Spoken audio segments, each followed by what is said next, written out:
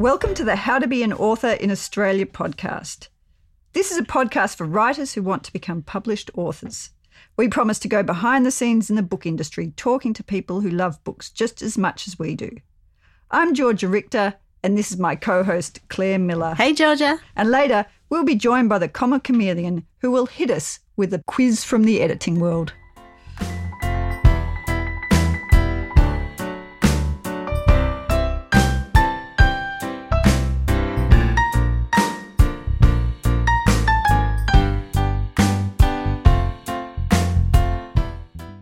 So Claire, what's coming up today? Today we're going to be talking all things bookshops. Our special guest will be Leanne Hall of Readings in Melbourne. And the reason we've actually got a bookseller that's a quality indie store is because they just have so many different aspects to their business. I think you're right. I think Readings is really the quintessential modern bookstore. Yeah, we really want to give writers a sense of what it is that bookstores do and how important it is for them to be a part of the bookshop community. So, Claire, are you having a relationship with a local bookstore? I am. New edition. I go down there every 6 weeks. I look hot when I walk in the store because every 6 weeks I also get a haircut. And then I walk 2 doors down to New Edition and hang out with them. And I'm the annoying customer that sits cross-legged on the floor and only looks at the bottom shelf. But I love bookshops actually where you can sit on the floor. I think it's important to be comfortable in a bookshop. And I also like it when the bookseller knows your name. So, Claire, I've been in your house and you have a beautiful arrangement on your bookshelves. The last time I saw it was the spectrum, the colour spectrum. How do you choose what you want to read? Do you choose by the colour of the cover? I actually had this period where I just chose by colour, and it was because I could not find a book that I really loved from just reading the blurb. So I thought, stuff it, I'm just going to go into New Edition. I'm going to choose everything that's hot pink, and I'm going to walk out of the store with hot pink books. And it was one of the best things I've ever done because I got this diverse range of authors. I got people from Africa and Japan and all over the world. And so it really broadened my horizons in terms of what I was reading. And so then I tried neon yellow. So I've heard quite a lot of naughty stories about authors who are very excited by having their book in a bookshop and they go in and they put it face out or they move it so it's much more prominent. I guess you've heard those stories too.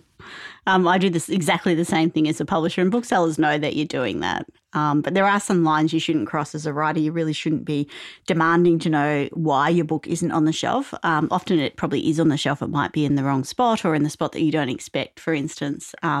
So be nice to your local booksellers, everybody. I know that with Kelly Canby, she's got this really great highlights video on our Instagram at the moment at Fremantle Press, where she's gone into Dimik Subiaco and videoed this and said to the girl, have you got any good books for ages 0 to 5? Here's a good book, as she pulls out Little Light and puts it into the camera. Here's a good book, kind of getting her to recommend her own title. Kelly's also known for making fake recommendations up and putting them out under the book. So you mean like shelf talkers? Yeah, like a shelf talker recommended by the bookseller, things like that. That's pretty beautiful. Crafty. That is crafty and creative, which you'd expect from writers. And I sometimes suspect that booksellers actually know a lot more about what the author is doing than the author thinks they do. Yeah, I don't think you can just creep in. I think people do know. Let's zoom up Leanne Hall and ask her then.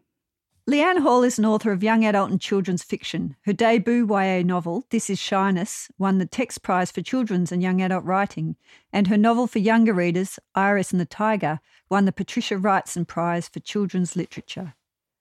Leanne works as an online children's and YA specialist at the independent bookshop Readings.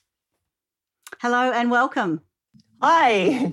Look, new authors sometimes believe that you're just sitting in the back of the shop drinking whiskey, being rude to customers and reading books. What does a real day in the life of a bookseller look like? There's kind of more of an office environment which has marketing and buying. There's also the warehouse that's got receiving, mail order, online order. For me, I'm mostly based in the office, which means at home at the moment, but can mean our head office. There is a lot of coffee drinking, I won't lie. A lot of coffee drinking, a lot of cake eating, and just 8 hours of either talking about books or having your head down over a computer. Yeah, and I have also worked a lot in the shop floor, and the typical day would involve some shelving, some tidying, a lot of talking to customers because I'm a kids specialist, a lot of speaking to young children, grandparents, parents, librarians. It's one of the most balanced jobs I can think of, really. Does sound lovely to be surrounded by books. When Claire and I lived in Melbourne, my local was Readings in Carlton and Claire's was Ackland Street in St Kilda. But there are more reading stores, aren't there? There are, yeah. We've got quite a few shops now. So there's Malvern, St Kilda, Hawthorn, the State Library, Carlton. We've got a separate kids shop now, which is next door to our Carlton store. And we've got a Doncaster shop, which is more of a shopping centre environment, which was really new for us to go into a Westfield shopping centre and have a shop there. But it's a beautiful shop and does really well. And what are you doing to adjust to COVID? Are you concentrating more on the website side of the business at the moment? It's sort of a balance, really. We've just pretty much had to roll with the punches. No one has ever experienced this situation before, so we really just had to make things up as we went, try to make really wise decisions, pedal as fast as possible. So at the moment, it's predominantly an online environment. People are either buying books through our website. They're also emailing orders, phoning through orders. We still have a few old school customers that love to mail orders in. So that's something that still happens, which is just gorgeous. And we're also offering a click and collect service from all of our shops, but that is definitely restricted by the government restrictions. So customers have to be within a 5-kilometre radius. So it's a real hodgepodge. We also experimented with local deliveries via bike. Mark Rubbo was showing up on people's doorsteps with bags full of books. It's been a real mix. We've just had to adapt to every single stage of the situation. Aspiring writers may wonder how it is that a published book actually finds its way into a bookshop. Can you describe this process for us and whether or not that process differs for a self-published writer? Yeah, so it is a little bit different. Readings does take books on consignment, which means that we do stock quite a few self-published books. I work predominantly in the kids and YA environment. There's some really, really beautiful self-published books done for children and teenagers these days. I would say in the past maybe people didn't seem as savvy about the design and production side of self-publishing, but that has actually really, really changed in the last couple of years. People are very, very savvy about their self-publishing in the kids and YA area. In terms of an aspiring writer knowing how a book arrives in our shop, obviously for a lot of aspiring writers, their real focus is trying to get published and trying to get their first book published. But once the publisher gets the book ready, they will have a distribution arrangement with somebody. They might have their own distributor. If they're a smaller publisher, they might have a distribution arrangement with a larger distributor. That distributor will usually have sales reps. And basically, I think the most awful thing that an aspiring writer could ever see is one of the sell-in meetings or buy-in meetings that we do with reps, where a rep will trot through an entire list at breakneck speed, trying to cram in as much information as possible about each and every one of what can potentially be hundreds of titles if it's a big list. And so, your book might get 10 to 20 seconds, in front of a buyer or meeting. And then we do rely on a lot of other things. I know myself, I see a lot of books on Twitter and Instagram. I really pay attention to what's coming out from various different publishers. You start to develop your favourite publishers or the publishers publish really interesting things or publishing into a niche area that you are particularly interested in. So I think there's quite a few different channels. But really for a bricks and mortar bookshop, it's this very traditional thing of a distributor, a sales rep, a buyer. And how much competition is there? It sounds like there's a lot of competition if just one sales rep is running you through 100 titles. Yeah, there is a lot of competition. And, back when I started, which was, a long time ago now, it's about 11 years, there used to be a lot more specialist kids sales reps. But I've noticed as the years gone on, there are more general sales reps that handle the entire list from adult titles through to books for babies. And so I have noticed that each sales rep has their own particular area of interest that they might actually just naturally hook onto a little bit more. So a lot depends on that, I think. But there is a lot of competition. So I think really it comes down to actually having a short and snappy way to have your book pitched to a potential buyer. So it's quite competitive, I think. And then at the other end, how long does it stay on the bookshelves? Because they don't stay on there indefinitely. They don't stay on there necessarily till they sell either, do they? No, I mean, that's the other horrifying thing is that, you do know that a book gets a month for its moment in the sun where it's going to be ordered in a stack of a big stack. It's going to be face out on a new release table or on a new release shelf. Maybe it'll get 2 months max if it's selling really strongly. And then it'll be back to sort of maybe 2 spine out on the shelf. So that window is quite small. I feel like it's a little bit different at Readings because we are an independent bookshop and each bookshop has its own type of customer and own particular flavour. And also the taste of the staff that work on the shop floor really influence what's displayed, what gets hand sold and recommended. So I feel like we're a bit lucky in that if we really like something, we can really keep the spotlight on it for a good 3 to 4 months, and then we highlight it at the end of the year in our best of lists or our yearly roundups. So I feel really lucky about that, and we get to focus really on Australian titles as well. We're really supportive of Australian authors and we get very excited by Australian books. So I feel like we've got the ability to really focus attention for much longer, especially on books that we regard as offering a really fresh perspective or coming from an underrepresented voice in publishing. We like to put those books forward. So that sounds as if booksellers, from your perspective, can be quite influential for an author as to how sales go. Again, if I'm an aspiring writer and I'm hoping to get a book published down the track, I'm assuming I'm wise to start building up my relationship with my local bookshop in advance of that. Would you agree that that relationship is important? I think that would be a great relationship to foster. In non-COVID times, the best thing you can do when you've got a debut book out is to have a big, lovely book launch with everyone you know there at a local bookshop. I think that can often lead to the most personally satisfying results for an author, emotionally, but also sales-wise as well. You can organise with your local bookshop to do signed copies, to do little extra bits of point of sale that maybe not every bookshop would want to have. You can organise displays with them. You can offer a story time or another sort of event. I also think it's a really useful relationship to have because I think a lot of aspiring writers perhaps find it difficult to know about the market that they're trying to write into.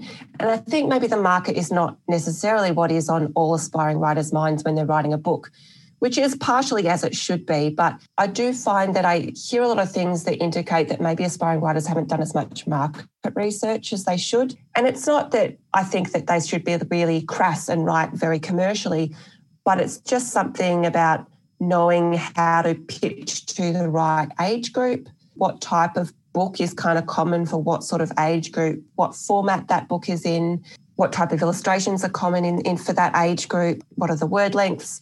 If you chat to a local bookseller, you can actually find out about all the different publishers out there. That bookseller will actually have an idea about what sort of books that publisher publishes. So when it comes to submitting to a publisher, you actually have a much better idea about where you should try first, where your book should be positioned and which publisher is more likely to be receptive to the type of book that you've written. So, because I know aspiring writers come into readings all the time and ask us for advice, and it's such a good thing to do because we just get out piles of books and show them different publishers. And we've been told by writers that that's a really helpful thing for them to have done. Are there certain times of the year or when you really shouldn't be contacted? Please don't do that at Christmas, I would say. I would say from about October to November onwards, you're probably not going to get a bookseller with as much time on their hands as usual. January, February is a great time. Maybe not in school holidays. Yeah, but any other time, I would say that we would be more than happy to chat to you. But that's a good point. Understanding kind of the rhythms of the publishing year is helpful as well. And I guess then a writer might perhaps at that time of the year be a reader and a supporter of the bookshop itself and the community around a bookshop. Yeah, that's, I guess, another important thing as well. Is a good thing for aspiring writers to do is to build a community before they actually publish. And I feel like we're really lucky in Australia that there's really really supportive young adult and children's book community amongst local authors, even across states, via social media. People really support each other. They go to each other's launches. They retweet each other. They post on Instagram when they're reading each other's books. And if you already do that work for published authors, if you show published authors that you're really interested in their books and you're buying and reading their books and talking about them online, when you have a book out, those authors will notice, they'll have noticed you, they'll be grateful to you, and they'll recognise your name and know that you're a really keen reader and supporter of Australian books, and they will also naturally send love your way. I think a lot of people cringe with the idea of really kind of, networking in this really sort of callous, calculated sort of way, and it doesn't have to be like that. It can be a beautiful, natural and organic thing. Most writers are writing because they love books. They genuinely love reading and they love books. So if you just act accordingly, demonstrate your passion, then it'll come back to you for sure. And does that include events, coming along to events? Tell us about your annual event program. My event program is actually even more crowded with COVID times because it's so much easier just to pop into a Zoom book launch in any state, really. And, you don't have to get dressed. You don't have to brush your hair. You can eat your dinner while you're doing it. So I've actually been going to a lot of online events and launches. But during non-COVID times, I would also, I guess I'm lucky because I work at Readings and I live reasonably locally, a little bit of a bike ride away. So it's very easy to drop in. And, we're also staff members are asked occasionally to host launches and host events at Readings. So I'll often take up some of those duties. We'll share the duties amongst the various different booksellers. It's a really lovely thing to do because reading a book is can be a very solitary thing. So it's nice to get your little dose of social life through going to book events. And you meet your people at those things. A lot of book readers are very shy and introverted and maybe don't feel as conversational or as naturally into social situations, but a book event can be a beautiful way to socialise with other people that have similar personalities. And you also have the Readings prizes, don't you, Leanne? So how do authors get their books entered into them? We try to get all eligible books. We try to notice all eligible books ourselves. So we really pay attention every month to what's new and coming out.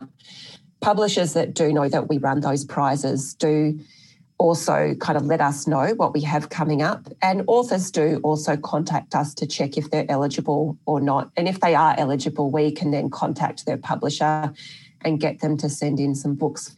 They've been such a wonderful thing to do. There's always such a buzz in our office when we're about to announce a shortlist or a winner for any one of the 3 Readings prizes. It's a really enjoyable thing for us to do as well. You've also got the publication Readings Monthly, and that goes out to hundreds of thousands of subscribers. So I'm thinking that authors might be keen to know how they would get their book featured in that. For sure, yeah. We get a lot of contact from authors who are keen, and unfortunately, we usually receive the contact when it's too late for us. Like we work a lot in advance on the Readings Monthly. So I would say that, most decisions are actually made when sales reps and publishers are trying to sell their books into the shop. So usually 3 to 4 months beforehand. I would say the best way for an author to do it is to actually speak to your publisher really early on when you're having a book out, to let them know that's one of your desires, your heartfelt desire to have a review in the Readings Monthly, and get the publisher to put it on their schedule of things that they should approach well in advance, because we do often receive that contact and it's, we feel bad, but it's often a little bit too late for us to make decisions on that. Would you say that booksellers have a role in shaping national conversations about the issues of the day? I think there's been a lot of discussion this year about how political do bookshops get, and some bookshops, and we've been watching this overseas and in Australia, some bookshops take very strong political stands on things and others don't. We try to promote the books and the interests and the values that our customers hold. And I'd like to think that we're reasonably accurate about that. I really believe in promoting marginalised and underrepresented voices, and I'm kind of unashamed in doing that, and it's my personal interest and passion as well. So I do think I put a lot of effort into that, and perhaps that does shape the customers, but I also feel like there's a lot of genuine interest from customers themselves. They come in and ask us these questions, so we have to be able to answer their questions. And so I think it's very much like a give and take situation. And it sounds like you've just described what you most love about your day job. Is that correct? I'd say so, but also just getting to be a big, massive book nerd and not hide it. Perhaps with friends outside the industry, they might be like, okay, Leanne, you've talked about books for a good 20 minutes now. Let's move on to something else. Whereas within readings, you could talk about books for 8 hours a day and everyone's really into it. So that's good. But I guess the other thing as well is I just really love having conversations with customers, and in particular young customers. There's nothing more refreshing than getting stuck into a good, solid conversation with an 8-year-old about what they like and dislike. And they've got their likes and dislikes run so deep. They've got opinions about illustrations, colours, fonts, words, types of stories, characters, and they'll let you know all about it if you ask. Well, thanks, Leanne, for talking to us about books and your love of bookselling. It's been really valuable having your thoughts and insights. Oh, thank you so much for your excellent questions. I think booksellers are a little bit starved to get interviewed. We've got this mysterious job that we don't get asked about very often, so it's just such a pleasure to have somebody so interested and ask so many detailed questions about a mysterious job. That was Leanne Hall from Readings Books in Melbourne. Hi, my name is Sasha Wasley, and I'm one of the authors who contributed to the book How to Be an Author, The Business of Being a Writer in Australia. My next book is Spring Clean for the Peach Queen, out in April 2021. Today I'm providing you with my best tip for aspiring writers, and here it is. If you get writer's block partway through a work, it's probably time to sit down and do some behind-the-scenes work. This is because you've probably hit a plot or character problem. You need to work out how to move logically to the next plot point, or do some character work to better understand your character's motivations.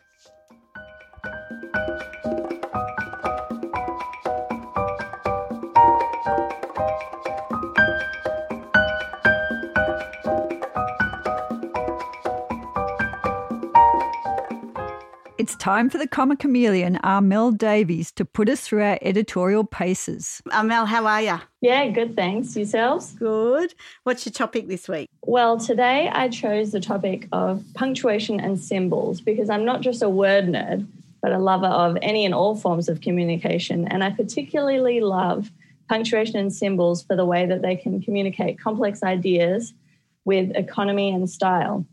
Like a lot of things to do with language, we tend to think that punctuation is static and permanent, like it's been ordained by a higher power.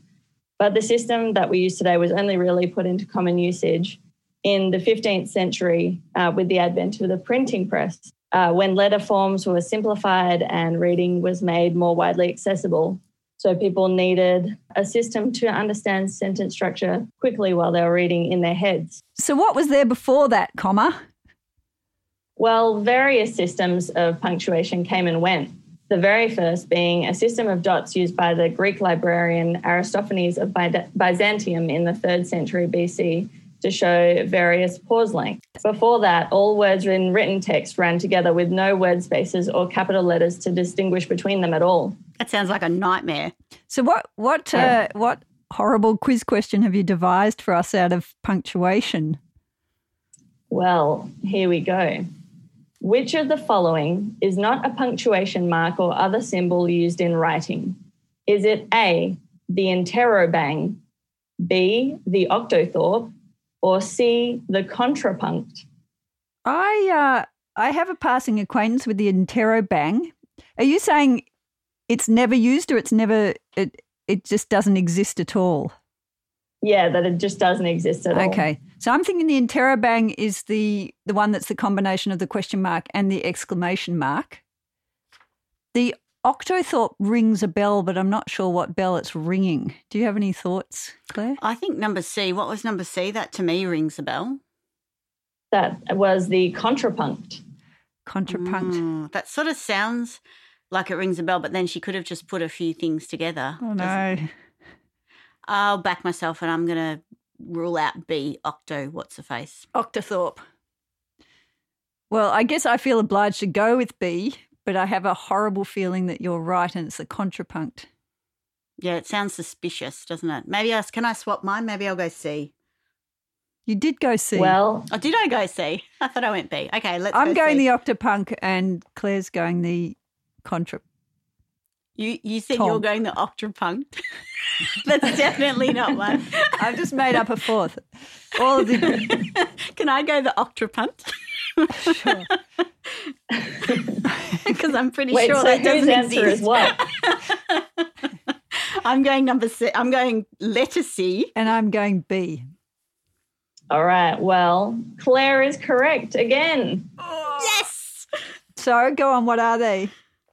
Well, Georgia is quite right. The interrobang is a combination of a question mark and an exclamation mark over a single point.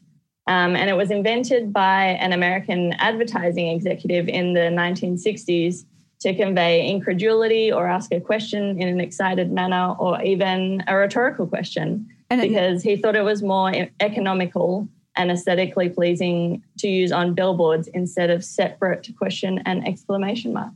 But it never really took off, did it? I'm guessing, since it's not there. No, it didn't at all. It's not very widely used anymore, but it was used in a federal court judgment in Australia in 2018. So you can look it up and see it there on the internet. What was it used for? What was the sentence? Or it was a defamation case between Mark Latham and Osman Faruqi, and it was in the opening address. I can't remember exactly what it was, but it was some general musings on the law. So you can go and look it up if you want to see it. All right, so the octothorpe, sorry. The octothorpe is actually just another name for the hash symbol or pound sign. Of course. Which has a lot of other names as well.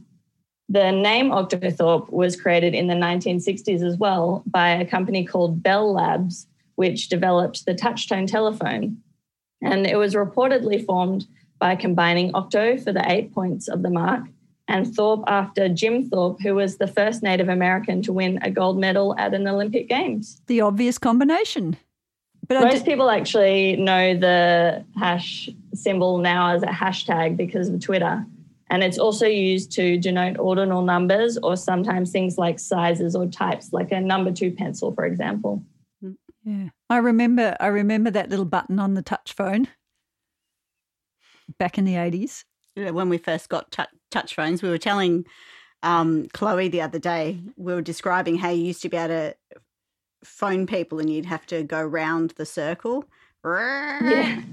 I've seen it in the movies. You've seen it in the movies. Excellent. It took about so much for emergencies. It took about half an hour to phone anyone. Are you finding hashtags or octothorpes coming up in your manuscripts more these days? Yeah, we do have some hashtags in manuscripts. For example, recently we had Me Too, hashtag Me Too.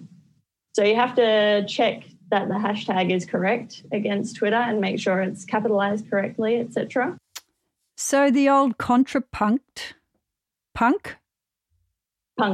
Yeah. Punked. Is this some devious thing you've come up with? Yeah, I just made it up.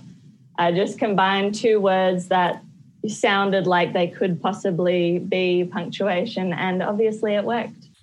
It certainly tricked the editor in the room here. Thanks so much, Amel. Thanks, Comma Chameleon. That was to the point, as always. Can't wait to see what she comes up with next time. And speaking of next time, I'm really excited to have 2 sales reps on the podcast. I don't think it's ever been done before. Jane Parkhill and Gavin Burbage of Penguin Random House will be joining us to talk about how they get your published book into bookshops.